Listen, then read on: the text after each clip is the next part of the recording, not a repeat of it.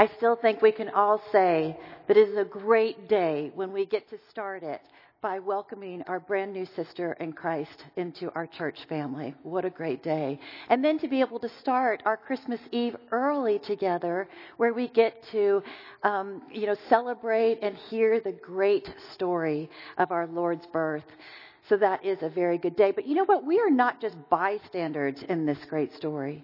As Christians, we are actually the direct beneficiaries of the greatest story ever told. A story of history and mystery and intrigue and suspense. A story that has the best ending ever. And as is our tradition and the tradition of churches all around the world today, we too are going to engage with this great, great story. But before we do, because it's such a familiar story to Christians and non-Christians, I would ask that you would, just try to pick up on something. My mentor always suggested I do this, but try to find something in the story that you've never heard before or that you never put together before. And then before we begin, I would like to ask that you would please pray with and for me this morning. Gracious God, we are just honored to be able to come together this morning and to celebrate this great story of our Christian faith. And Lord, I do pray, though, that you would give us new ears to hear this familiar story, that you give us curious minds to help us probe the text. And Lord, give us pure hearts so that we might be changed by it. Amen. Thank you. And now I want to encourage everybody to get settled. Make that difficult but necessary transition of getting here to actually being present and to hear the words of Scripture as it comes to us from the Gospel of Luke. Joseph went from the Galilean town of Nazareth up to Bethlehem in Judah, David's town, for the census. As a descendant of David, he had to go there. He went with Mary, his fiancée, who was pregnant, and while they were there, the time came for her to give birth. She gave birth to a son, her firstborn. She wrapped him in a blanket and laid him in a manger because there was no room in the hostel. There were shepherds camping in the neighborhood.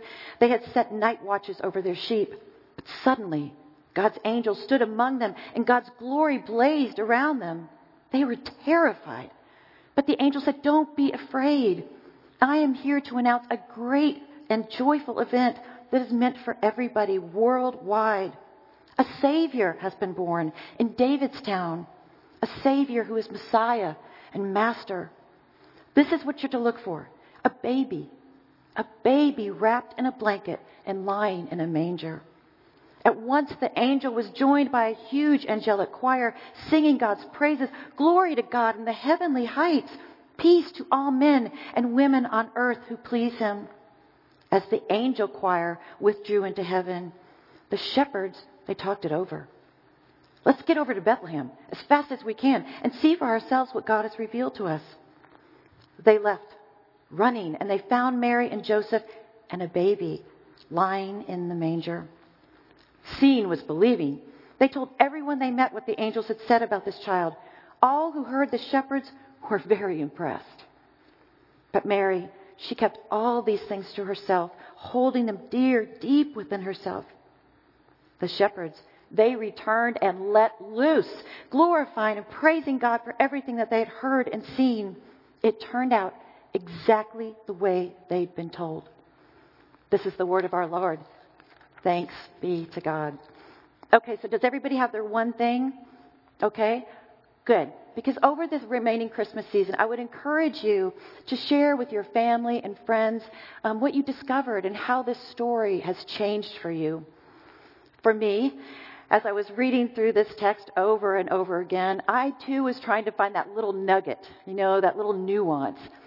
Particularly because there's 3 pastors here today and we are all preaching from this exact same scripture.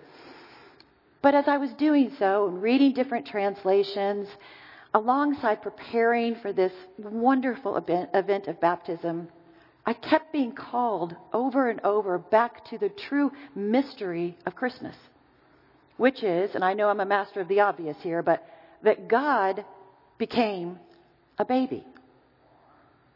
I mean, I know it makes great copy, right? It really makes great nativity scenes. But you've got to admit, it's a little weird. that the creator of everything, the Alpha, the Omega, the omnipotent, would come to earth as an innocent, defenseless, vulnerable baby, wholly dependent on likely 2 teenagers. Now, I have teenagers, and there is absolutely no way I would put my survivability into their hands. But God did. I mean, if I were the Savior of the world, and thank God I'm not, but I would come and make my presence as a queen, cloaked in a pink mantle with a jeweled crown on my head. Or maybe I'd come in as a mighty warrior riding a 17-hand chestnut thoroughbred with a legion behind me. Or maybe even like as a famous religious kind of person, right? Like a prophet or a pope or something. But not God. God came to us as a baby. And so you wonder why. Well, maybe, I'm just speculating here, but maybe it's because babies change everything, right? Ask the Redmonds. Ask Faith and Klaus. When you had AJ in Georgia, did your lives turn upside down? Yeah, for sure, right? Babies change everything. They change our sleep patterns. They change our finances. They change where we go on vacation, or if we go on vacation. They change what we watch on TV or what we might not be able to watch on TV anymore. And did you know that babies even change your sense of smell? It's true. What we all collectively would say is a disgusting smell, when it emanates from your kid, it's adorable. Right? Babies change everything. Maybe that's why monarchs and presidents and military generals and popes and priests, they've come and gone throughout the ages with very little effect on our daily lives. But babies are a game changer. Okay? Babies can actually even change people. I'm proof to that. You can walk into a room with a bunch of unhappy, begrudgingly angry Karens, but you wheel a baby into that room and suddenly those Karens are oohing and cooing and gibberish spewing, circling that stroller just to get a look at that baby. And I'm sure it was like that on that first Christmas. You know, Mary and Joe, they had plans. Those shepherds, they had jobs to do, but it was interrupted. They came to this Christ child, drawn together by a mutual concern for this little heaven-sent baby. Because babies change everything. And maybe that's why God chose to come in this way. You know, because babies have this uncanny ability to bring us together, don't they? Where we can put aside all of our family feuds and all of our weird, family members and all those disgruntled people. We table all that so that we can come together for a mutual concern for this baby. I think that's maybe why God came in this way. Because babies evoke togetherness in us. And maybe God came from heaven into this broken, messed up world to do just that. And to bring peace and compassion and the true spirit of the season. Magnificently demonstrating for us what true love is, what true humility is, and to be able to rely on others. I think that might be why. And thank God he did. Because the Lord knows that all the other efforts throughout time did not work on us. Time and again, God was wooing us, calling us to be with him, to build community with us.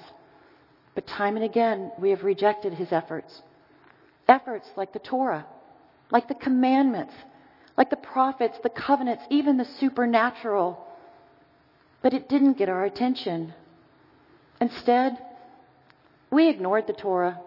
We broke the commandments. We dismissed the prophets. We sabotaged the covenants. And we intellectualized the supernatural. So it makes sense that our God would come to us in a way that was unexpected, unimaginable, unignorable, and in a way that unquestionably demonstrates his power and his presence among us. The Bishop Robert Barton says that the miracle of Christ's birth, in fact, Christmas itself, was the beginning of when the human race no longer looked up to see the face of God, but rather down into the face of a little, vulnerable, helpless baby. I think that's beautiful.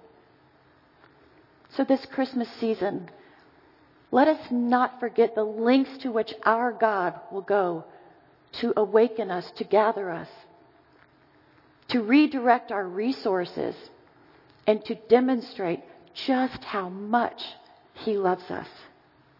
That He would come as a child, as a baby, that would change everything for us. Amen.